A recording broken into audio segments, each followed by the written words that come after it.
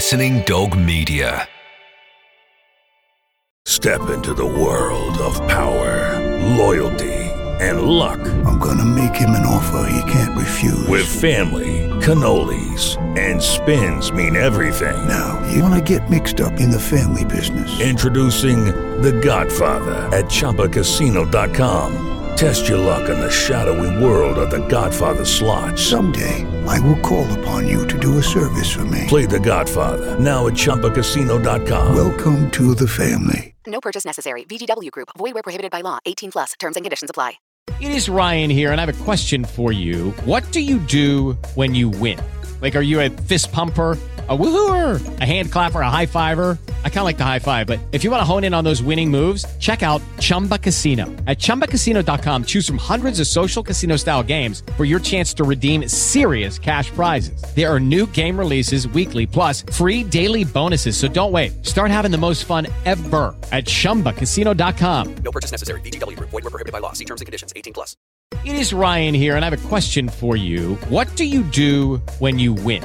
Like, are you a fist pumper, a woohooer, a hand clapper, a high fiver? I kind of like the high five, but if you want to hone in on those winning moves, check out Chumba Casino. At ChumbaCasino.com, choose from hundreds of social casino-style games for your chance to redeem serious cash prizes. There are new game releases weekly, plus free daily bonuses. So don't wait. Start having the most fun ever at ChumbaCasino.com. No purchase necessary. VGW Group. Void where prohibited by law. See terms and conditions. 18 plus.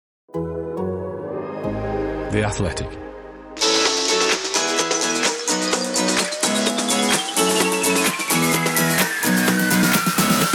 Hello and welcome to The Offside Rule. I'm Kate Borsay, and this week alongside me, are you ready? It's the greatest reporter ever to grace a Premier League stadium in the whole wide world, Lindsay Hooper.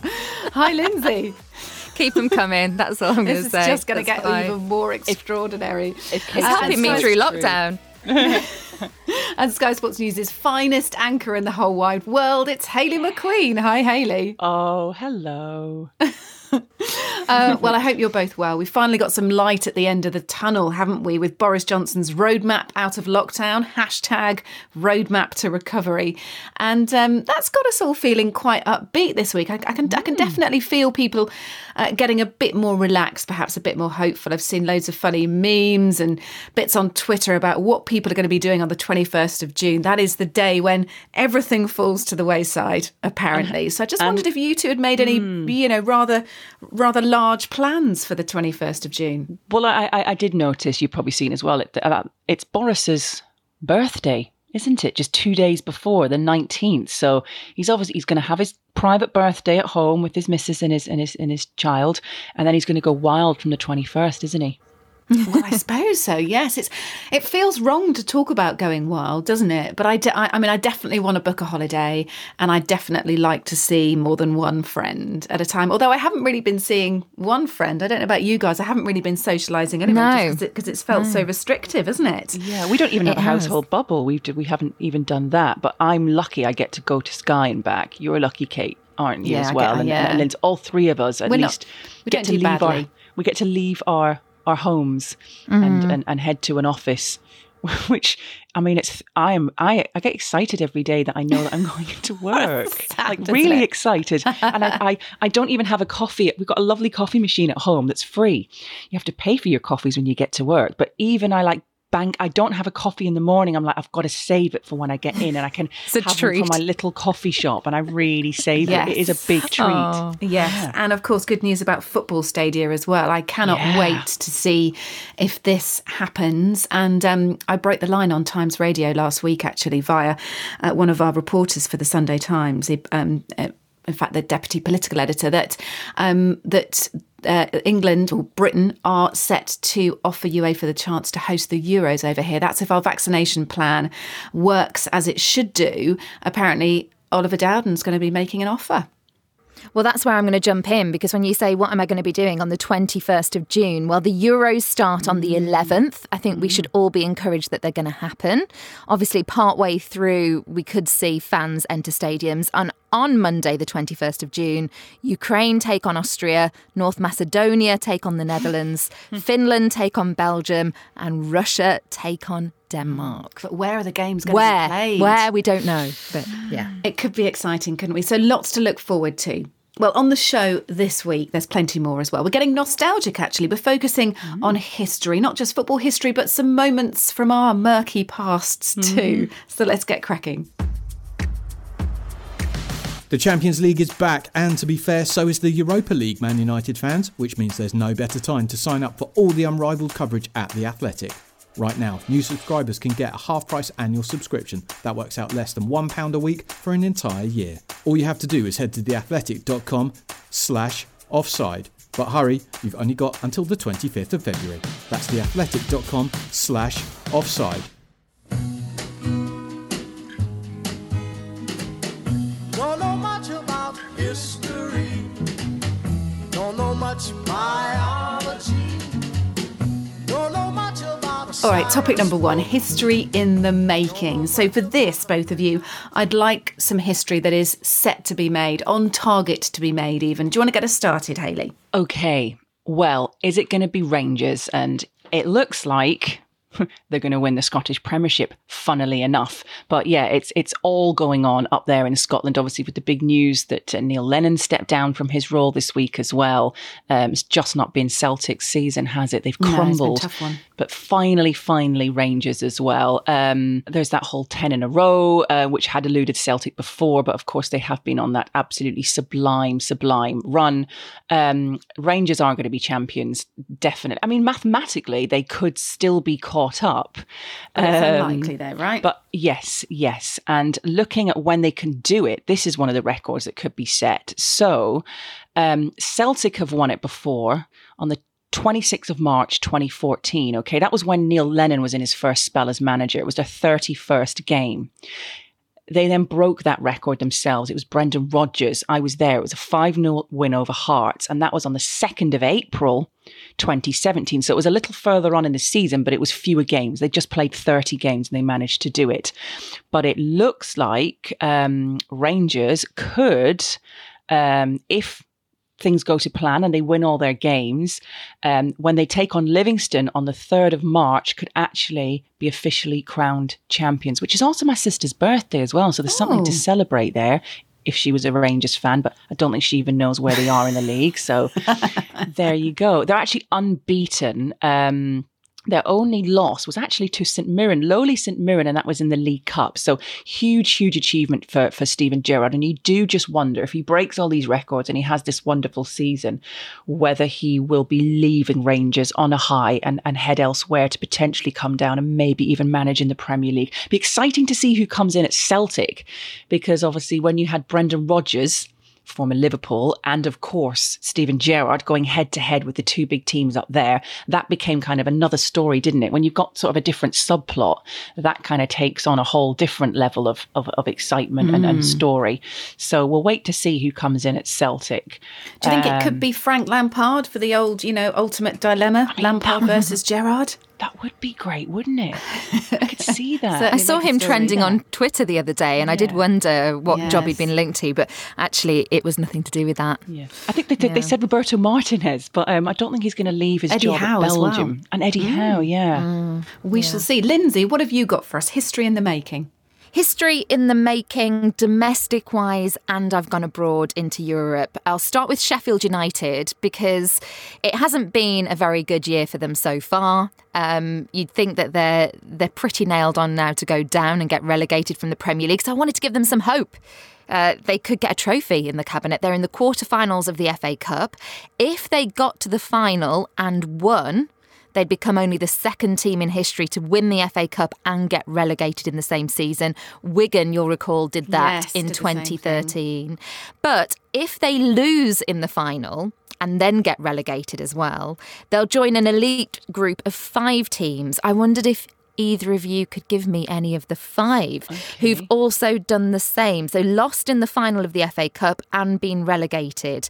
Most recent one happened in 2010. Oh, gosh. Middlesbrough got to 2 finals. Yeah, Middlesbrough, 1997, yes. Cardiff? Nope. Portsmouth, yeah, that was 2010. Yeah. I was there. Don't know. And then you're going, this would be asking a lot of you because you wouldn't be very old at all.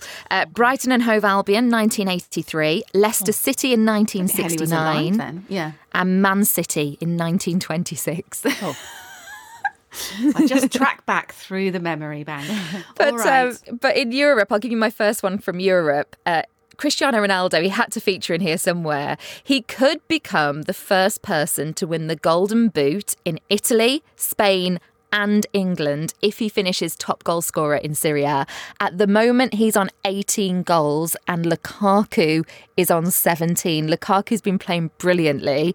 I wonder if he could spoil that party. But yeah, he could become the first to do that. Yeah. I know we're talking history in the making, but I just wanted to flag up this very, very recent bit of history. Arsenal making the Premier League's first ever concussion substitute. This flagged up when I was looking at kind of history in the making. Rob Holding was replaced by David Luiz, wasn't he, in the game against Manchester City. So there you go, history made very recently. But moving on to history in the making, and taking actually Manchester City as the club that I'll be using for an example. They've already done the making history by winning all those games at the beginning of the year. But I wanted to look more widely at consecutive Premier League wins. So this dates back to December for them. Currently, City are on 13 consecutive Premier League wins. They need to get to basically 18 to try and make history. Both Liverpool in the 2019-2020 season and Manchester City in 2017 have reached that 18 point. So basically City have got 6 more games to win to surpass the record that they hold already and make a bit of history by leaping above Liverpool. Their next games are West Ham, Wolves, Man United, Southampton, Fulham and Leicester. So it is achievable, isn't it? Let's see what they that can Wolves do. fixture sounds tricky. Let's see. Ditto the Manchester United one for Hayley. But it is all possible. I took that because actually, City haven't just been on this great run in the Premier League, as we know. It's also within all domestic trophies and Champions League as well. So they're currently on 19 consecutive wins in all competitions. And actually, they're not that far away, again, from making history and being the top flight side with the most consecutive wins in all competitions. At the moment, they've got Ajax to beat on 26. So City sit on 19, Ajax are on 26, Bayern Munich on 23, Real Madrid on 22. So they're really not that far around the corner. They've got that second leg of their round of 16 Champions League tie, and then they've got the FA Cup quarter-final against Everton. It's all achievable. Will they do it? Will they make history? I think they've got a really, particularly sadly based on their current form as a Liverpool fan, they've got a really good chance of doing it, I think. Right, who's got another one for me? Yeah, well, I'm just going to mention Rangers again because I want to focus on the women's team. Now, Glasgow City have won the last Scottish Women's Premier League title. In fact, they've won the last 13. They are absolutely dominant. But one thing that Rangers have done is gone professional. They signed 14 players ahead of the new campaign. This one was unfortunately null and void. Rangers were actually top of the table. So they could have gone on and, wiped out Glasgow City. They could have gone and made sure that it wasn't 14 in a row, that they could go and actually win the league title. So they were hoping to make a little bit of history there. It would have been the first time they'd have done it, first time they'd be runners up, but they've already made history by going professional. So good luck to Amy McDonald's side. I interviewed her last week, Hayley. I think I said to you, didn't I? And do you know what she said? So I'd been talking to you on this podcast on the Thursday morning, and I interviewed her on the Thursday night, I think it was.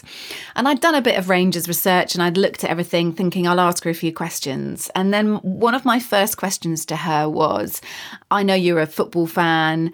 How often do you get kind of asked about it? And she said, well, do you know what the weird thing is? She said, I like football and I like fast cars, but that means it just dominates every single interview I do, and it gets to be a bit of a pain. Oh, God. Yeah, so you quickly retreated. Strike that question off. At least I had a few more to ask her, but yeah, it didn't exactly go to plan. Hayley returned to Rangers for hers. I'm going to return to Serie A for another one because Inter Milan, they're leading in Serie A at the moment. They're 4 points ahead of AC Milan. We saw that big derby recently, which was fantastic. And then they're 8 points ahead of Juventus. So they could win it for the first time since 2009-10. And in the process, they could stop more history being made by Juventus, who would be going on for a 10th consecutive massive Scudetto. So it could end at number 9 for Juve if Inter have got anything to say about it. They have got one game in hand on the two above Juve, but of course, the gap's still bigger than that. So it's all in Inter's favour at the moment. Coming back to domestic as well, final one from me. If Norwich get promoted back to the Premier League, which they're looking good at the moment, they can join 5 other teams who've managed to bounce straight back to the Premier League after being relegated twice. So this is that they've done it twice, okay? So I'm going to once again say there's 5 other teams. 5 other teams that have done it. That have bounced straight back after a double relegation, did you say? Just after being relegated from the Premier League and then get back promoted again. Oh my gosh. Done it twice. Search through my memories for this one. Who are we looking at? It's those in and out teams, isn't it? So Fulham? No, it's not Fulham. There are a couple that are in the there's 3 that are in the Premier League right now. 2 that I would expect you to get. Well, I was going to say Middlesbrough were. No, they've only done it once. Twice. Sorry. No, Crystal Palace. No. What about West Brom? Yes. So West Brom. Yeah, okay. West Brom and Newcastle. Those are the 2 that I expected you to get. Okay. There's one more that's in the Premier League. Burnley. No. What about a team someone riding very high? Oh, I was going to say Leeds. Leeds ever done that back again straight away? Aston Villa. No, we might just go through all the teams here. Goodness me. Go on, Lindsay. Why don't you put us out of our misery? Leicester City. Leicester. I was going to say Rotherham because they're a yo-yo team, but this wouldn't be the Premier League, would it? So, I mean, one that's definitely Midlands. Midlands fans will be screaming because they're notorious for doing this. I think they've done it something like, they haven't done it twice 12 times, but they've been relegated 12 times from the Premier League. Birmingham City and Nottingham Forest. Goodness me, we did really badly at that one, didn't we? Crikey. We've got a quiz coming up as well. God help us. I'll chip in with a quick bit of history in the making when we're talking about going up and down the leagues. Lincoln City, at the moment, they're sitting second in League One. They are on the verge of returning to the second tier of football for the first time since 1961. So we're talking about 60-odd years here. This is based on their wiki page, by the way, tracking back and trying to remember how many tiers there were at each stage of football throughout the decades. But yeah, if they do get promoted to the Championship, Lincoln City, first time they've been there in around about 60 years. That's incredible, isn't it? There we go. Well, let's round up that topic there. And next, ladies, producer Flo has set us a bit of a quiz.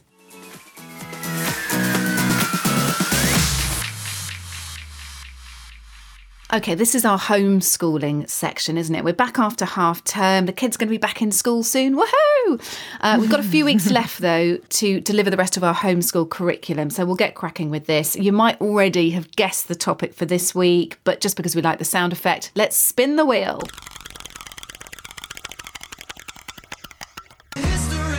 Okay, well, no surprises then, really. It's history for this week. And we've been quite kind, haven't we, so far with our teaching style. So this week, we're going to spring a surprise test on you all. Like any good teacher, it's vital, isn't it, to reflect on the learning so far this term. Okay, so producer Flo has come up with some football history questions, aided by her brother Theo, who apparently is a massive geek for this sort of thing. So thank you very much, Theo, for getting involved in the show this week. Let's get cracking, shall we? And it's a pub-themed question to get us started with. Okay.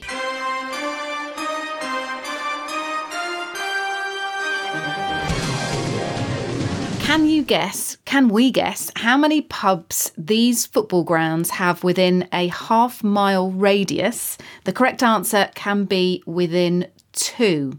So the grounds are Newcastle United, Wolves and Liverpool. So St James's Park, Molineux and Anfield. How many pubs within a half-mile radius? Wow. So we're doing collectively? Well, I think so, yes. Let's go for Newcastle then. How many pubs within a half-mile radius? I think they've got half the most. A mile. I think they've got them because I've been there a few times. It's in the city centre, isn't it? So half a mile's going to take quite. Do we reckon there's about 20? No, more than that.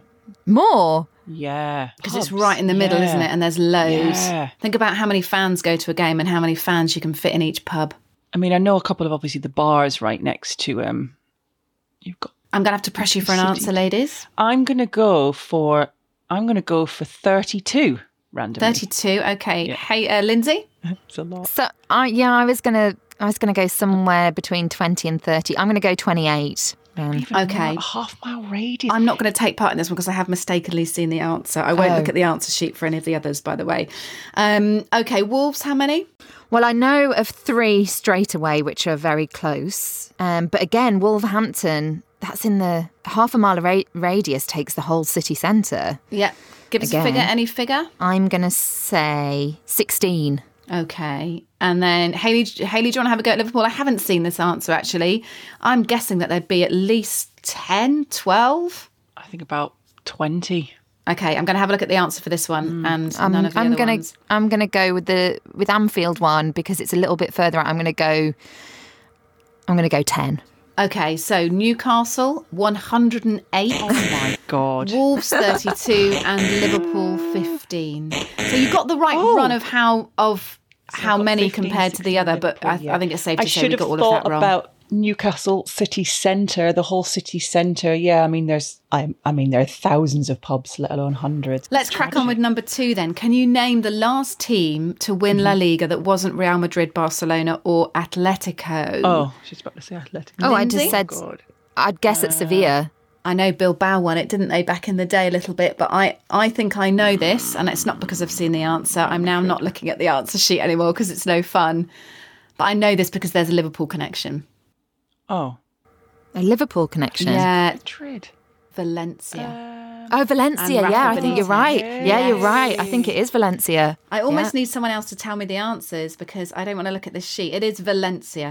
Okay, so yes, Valencia is the correct answer. Now, producer Flo's stepping in and taking control of the answer sheet. So I'm going to click off that and I'll let Flo see me click off so we can play this properly. And she'll whisper the answers in my ear so I can relay them. Right. Question number 3. Not before you've had a go. No, exactly. Question number 3. Arsenal women had an unbeaten run that lasted from 2003 to 2009. How many games were they unbeaten for? Oh. And it's much I thought you were going to say... Well, it's going to be much higher than Chelsea, isn't it, recently, who had their unbeaten game run cancelled out. I remember the story because they did better than the men's team. Yes. So how many are we saying... No, it was over 100, you know. Yeah. It was over 100 games because it was unbeaten as opposed to just winning games. I remember it being over 100. But it's 108 if it's that figure. I'm pretty sure it is. Anyway, producer Flo? Yes. It is 108. You're absolutely correct, Lindsay. Right, quick fire one here, ladies, for you. How many Brian Clough statues are there? Hayley? 2. Lindsay? 3. I'm going to say 4. How many Brian Clough statues are there, producer Flo? That's 3. There we go. Right. Congratulations, where are Lindsay they all? Hooper. Do we know where they all are? Isn't it? So it'd be Derby, Forest, and is it Borough? Oh. So who scored the first ever live televised goal in the Premier League in 1992? Brian Deane. Oh. Televised goal, remember? Was that televised? I know that was the first goal. But televised goal, who have we got? We've got, who would have been playing at that time? Shearer, Platt. Oh, I know who it is. Oh my God. Is it Teddy Sheringham? Sheringham. I think it's Sheringham too. It probably would have been Man United on the telly, wouldn't it? Is that correct? Against. Against. Oh my gosh. Okay, well done, ladies. I don't know what the scores are, but I think we did a fairly respectable job of that. Certainly easier than your questions in topic 1 anyway, Lindsay. Yeah. Okay, let's move on. No, I'm still impressed with that I remembered Teddy Sheringham. I really am. I know, I am impressed. It popped in my brain. You know how sometimes that happens? And if I was doing a quiz that had a prize in it, which this one doesn't, that would never come into my head because I don't know why. When there's something up for grabs, I just... The pressure's on. I'm sure many people share your woes. Crumble under pressure. All right, now the really juicy bit. We are going to be talking about our own history next in topic 3.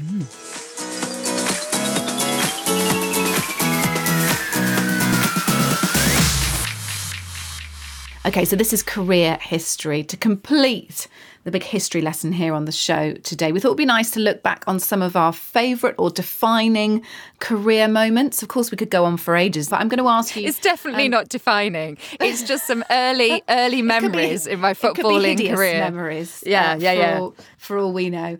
Hayley, give us one of yours then, please. I mean, I just want to mention, this kind of isn't football related, but it's sports reporting related. And this just shows you how useless I am when it comes to anything really other than football. So I love my golf. My granddad was a cricket man. He's from Yorkshire.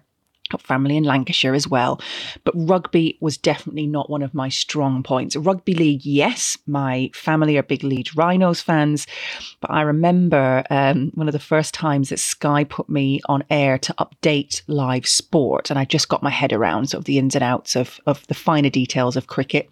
Still never really get the Duckworth-Lewis method. But anyway... And I was reporting on a game, as in just sitting in the studio, not reporting, just updating a game. And I was like, well, so it was like 78 minutes on the clock and it was all level. So I was like, well, I should have been basically saying that it was, on a knife edge. Yes. It was just a couple of minutes. I had no idea that a rugby match was 80 minutes. 80. It got to 8 and I was thinking, hold on a minute, where's this 10 minutes coming from? What? I could not understand. I mean, how bad is that? That just shows you how naive I was. I just had absolutely no idea. And it kind of put me in my place. I think I was feeling a little bit big for my boots when I was on Sky Sports News the first time round. This was back in 2006 World Cup year and was doing quite well. It was my first foray into TV presenting, and that kind of made me realise, no, you're going to have to learn a little bit more than you think you do, young lady. So it's not really football related, but it just reminded me the other day I was updating a lot of rugby, and I just sort of had a little chuckle to myself, thinking, God, little do they know how I embarrassed myself back in the day. Ed Chamberlain had my life live on air. It was very funny. Lindsay. Well, you will have seen Steve Cottrell in the news a lot this week. Currently at Shrewsbury Town, he'd been in hospital for 33 days fighting COVID, really gone through the wars, and lots of messages going out across social media saying that they wish him well and that he gets better soon.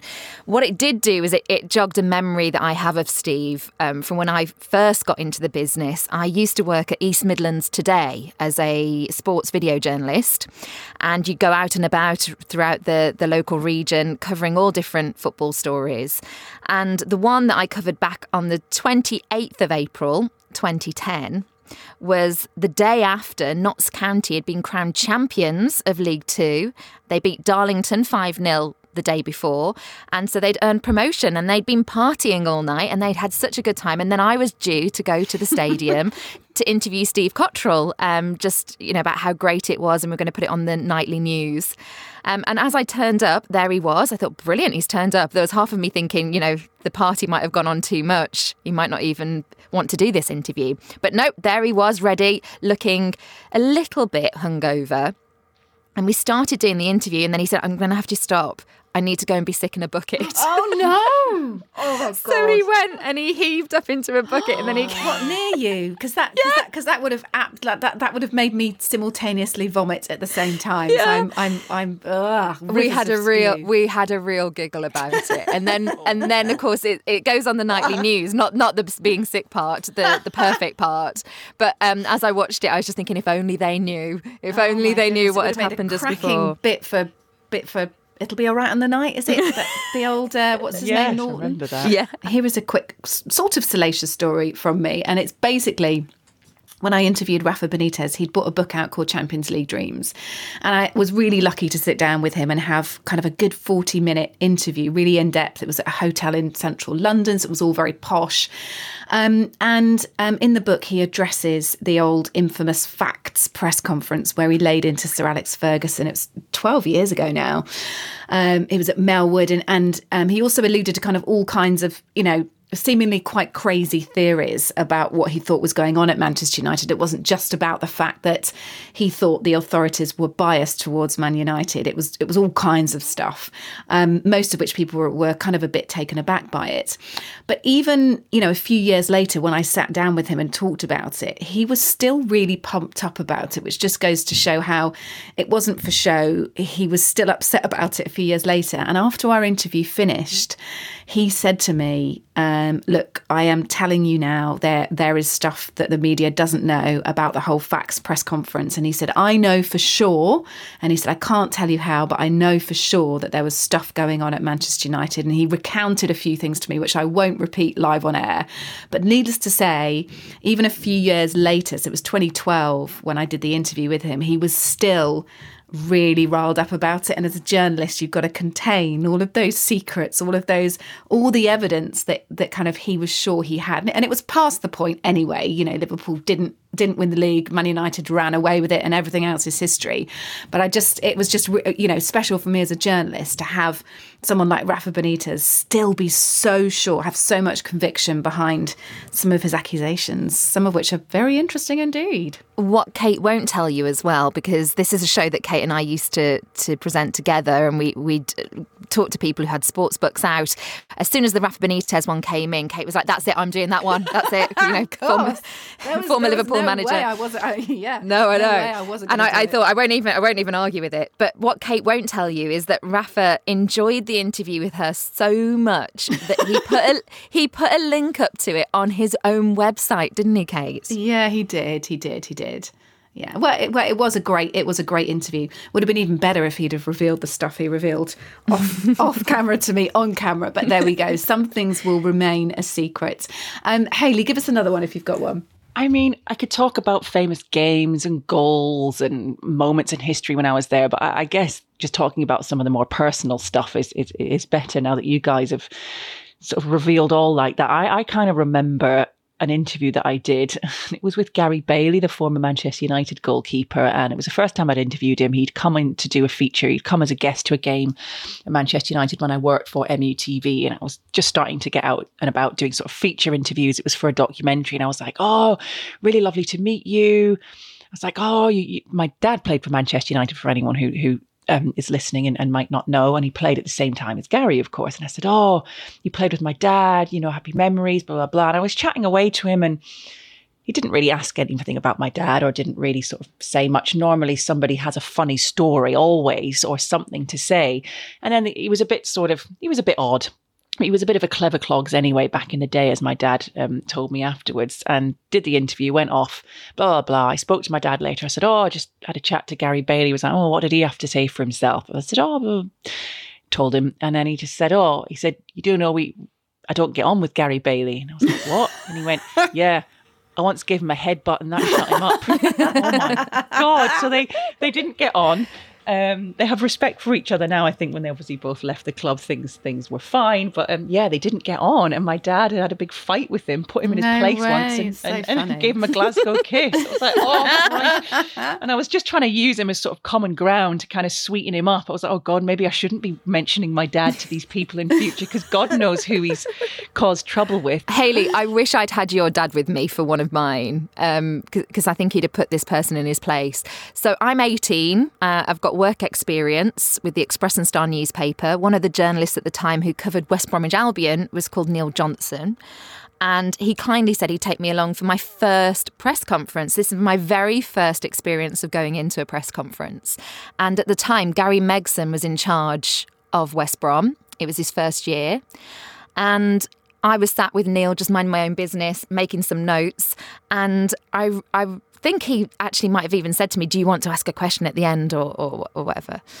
And you have to remember as well that press conferences back then, they were heaving, they were full, and in front of the whole room. I think I'm probably, if not the only woman in the room, certainly there was only one other, I can't remember.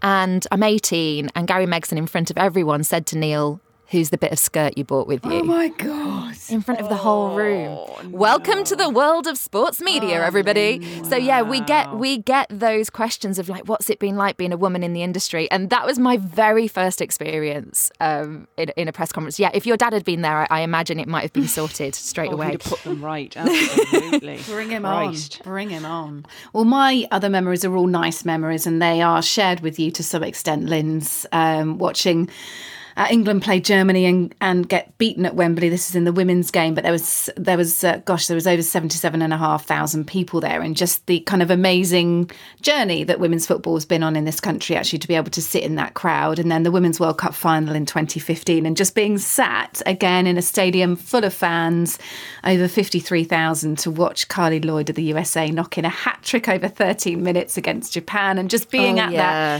that and it being a celebration of the women's game and seeing some great football as well. So all the rest of mine are kind of mushy memories, really, and good interviews. All right, well, we should probably progress onwards to any other business.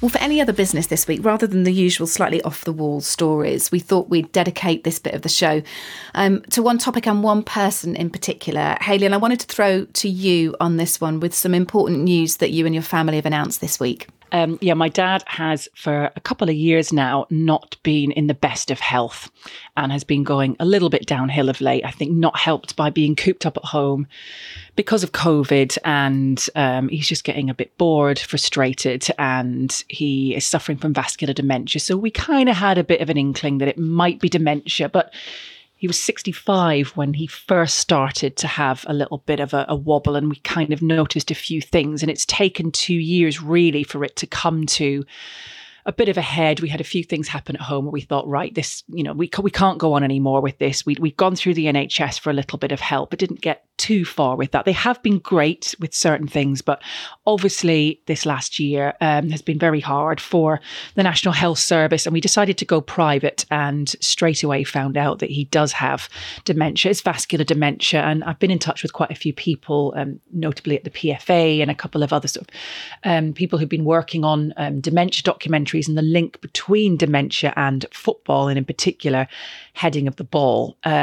And whilst you will never fully know the extent of the damage to the brain and whether it is in fact from head injury until you do an autopsy, which is a horrible thing to think about, a lot that we do know does look like it is from my dad's heading of the ball for many, many years as a player. He scored some very memorable goals with his head, in particular against England at Wembley, ladies.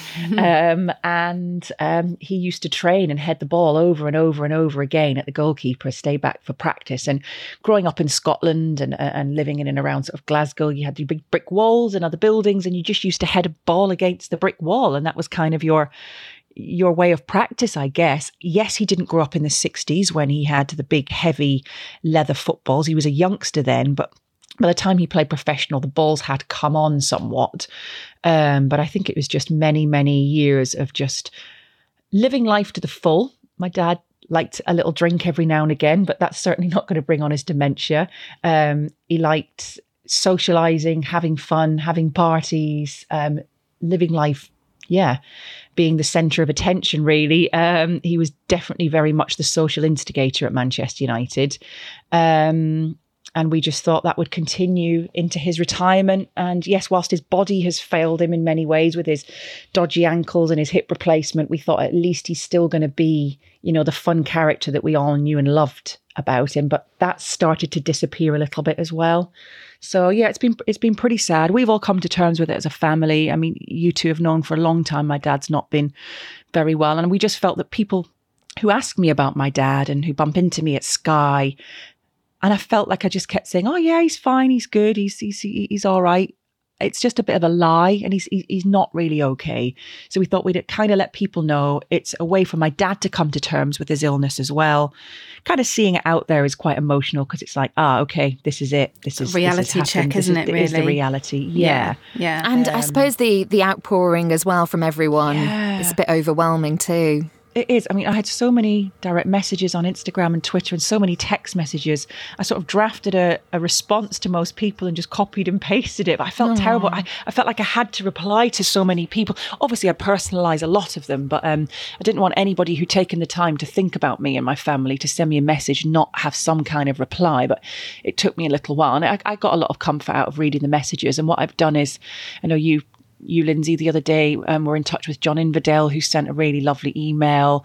We've had Manny from Stone Roses get in touch with my dad. Lots of fun people. Yeah, really nice. Chris Hughton sent me a message after I did the Rotherham Nottingham Forest game the other night, and I've printed them all off either from my phone or from my email, and I'm going to, not yet, but I'll sit down with Dad, and he's been getting lots of phone calls and texts himself, but I'll sit down and read them all out. And if I have them in print and leave them at home, he'll be inclined to kind of pick them up and have a little bit of a read. Because if he's forgotten about it, they'll just be there. Yeah, which will be nice. And to read stories and fun memories about him as well has been good. And we'll just get a little bit of that back once we come out of COVID and just try and make the most of him. I imagine there's quite a few. I imagine. Yes. Yeah. A few of them will be probably told one day when he's not here. They're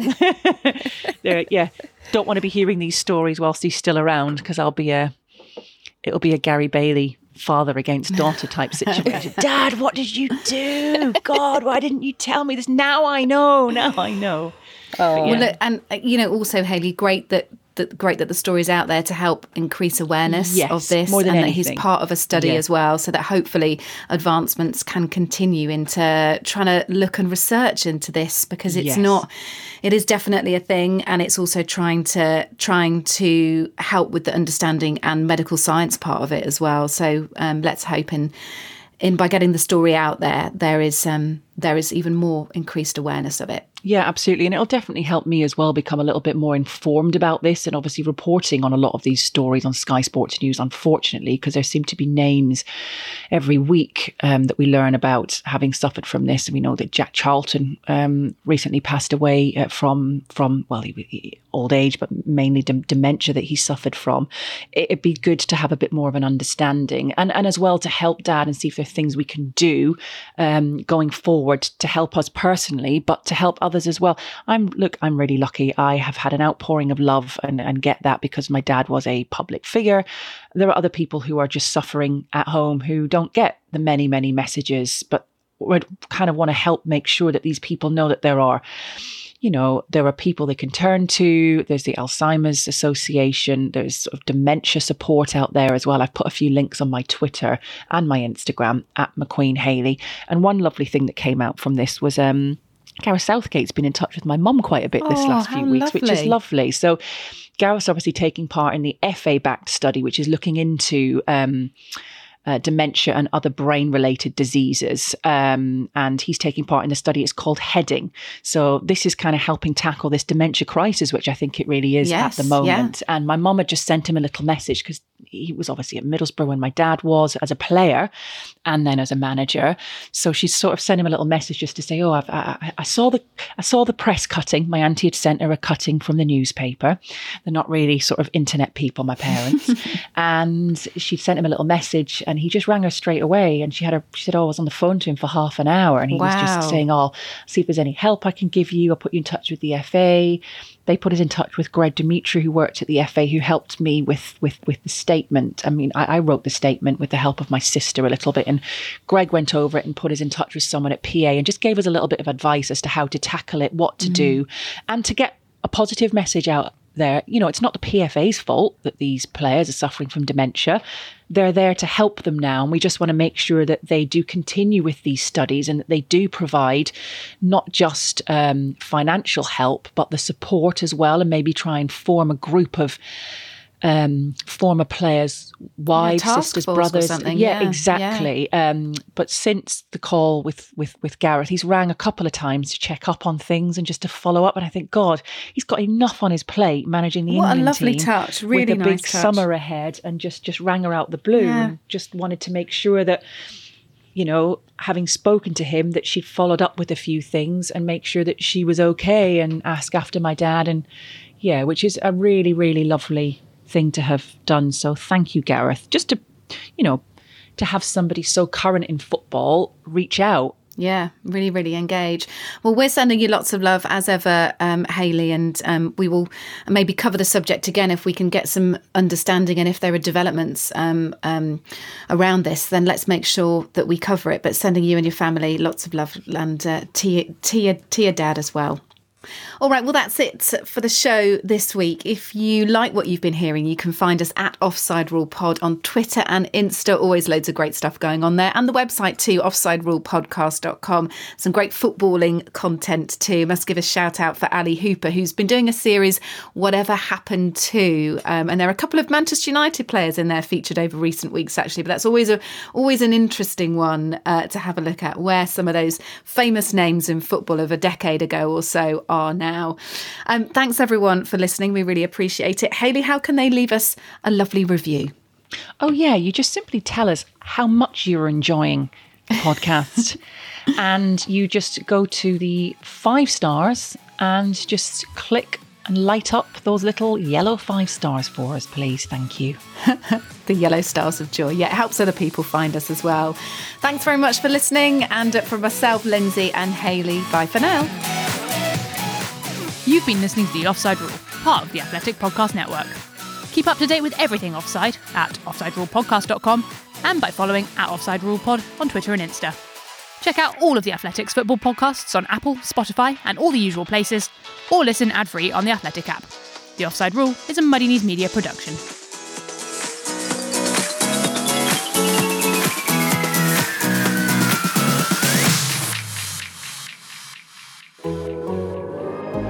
The Athletic.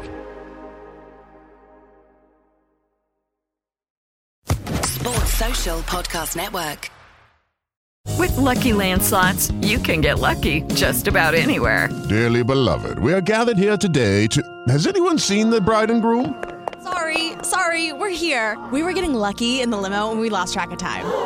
No, Lucky Land Casino, with cash prizes that add up quicker than a guest registry. In that case, I pronounce you lucky.